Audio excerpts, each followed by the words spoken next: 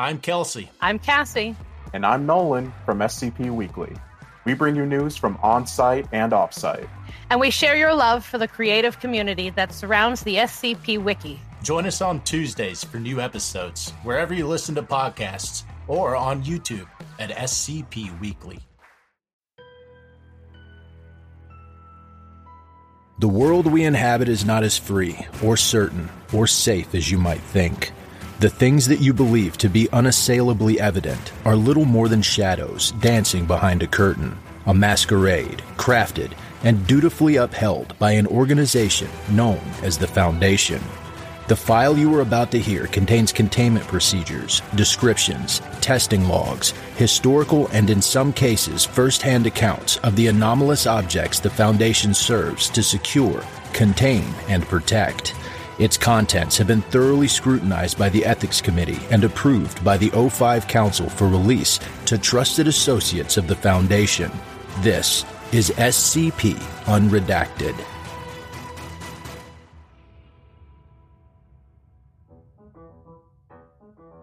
Before you ask me out, there's one thing you should know. I'm trans. I'm trans, and that's me. That's who I am. Dr. Cat replied a little more breathlessly than she'd hoped. Her back was pressed as far as she could onto the corridor wall. Her gaze was off to a side, but she could still watch her would-be Valentine from the corner of her eyes.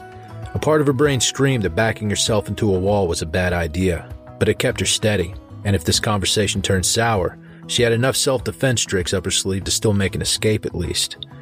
"It's all right," Miranda answered. She had been playing with a lock of her hair, as she often did when seemingly nervous, but she dropped it immediately as Dr. Cat began to speak. There was a beat, and then she added, as if by way of an explanation, I don't mind."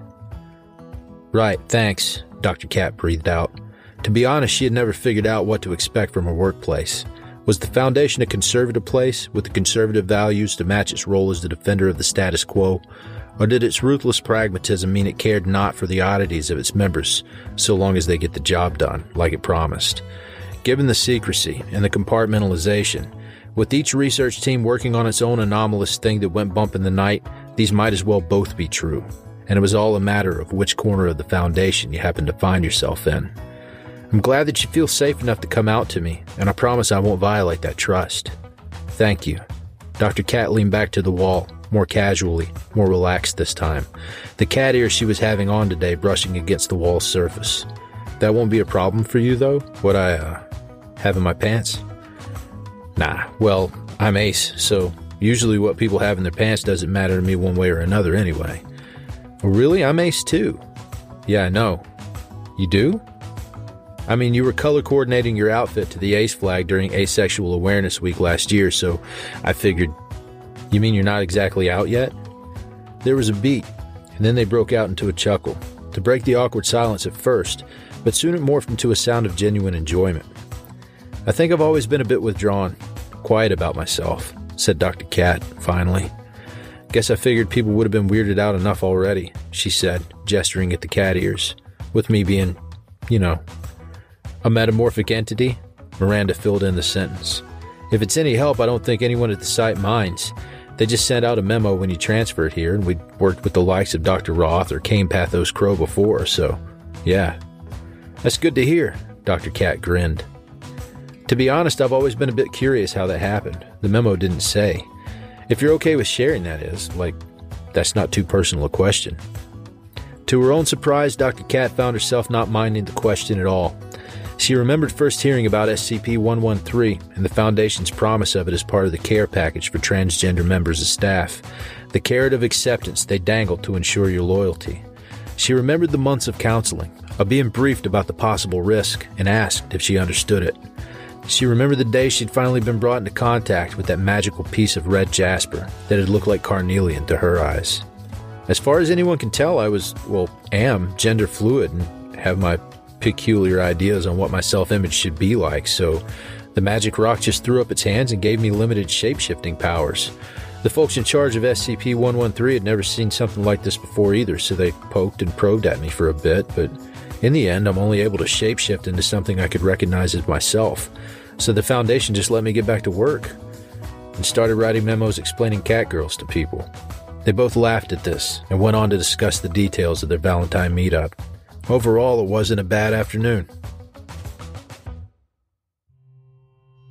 From Miranda Collington to Site Director James T. Bradwin, SCP-113 Containment Team. The target does not seem to be aware of being monitored. Her statement regarding her anomalous abilities matches the testimony and test results obtained previously. It's not known if she'll confide additional facets later into the bonding process, but this still remains a distinct possibility. Further monitoring is recommended for the moment.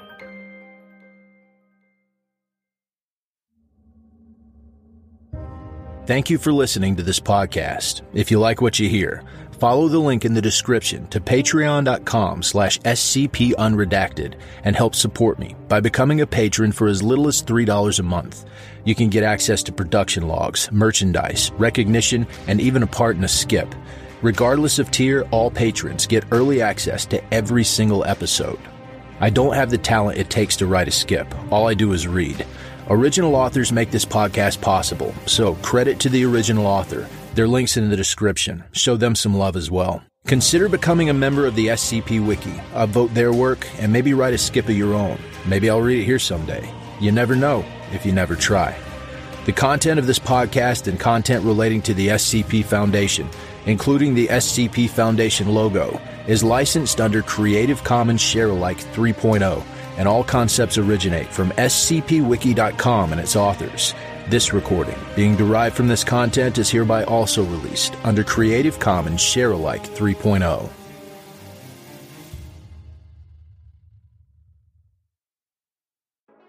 I'm Grigori Karpin from Simply Creative People, the podcast where we discuss GOIs, canons, and stories from the SCP Wiki, and we try to recommend things for all fans of the Wiki, new and old.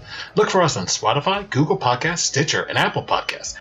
Visit the show page at anchor.fm/simply-creative-people, or follow us on Twitter at SIMCREAT. Hey there, this is DJ Skip, host of Foundation After Midnight Radio, coming to you from the only third shift broadcast for personnel, by personnel. Be sure to tune in wherever you listen to podcasts to not miss out on containment news and community announcements from within the Foundation.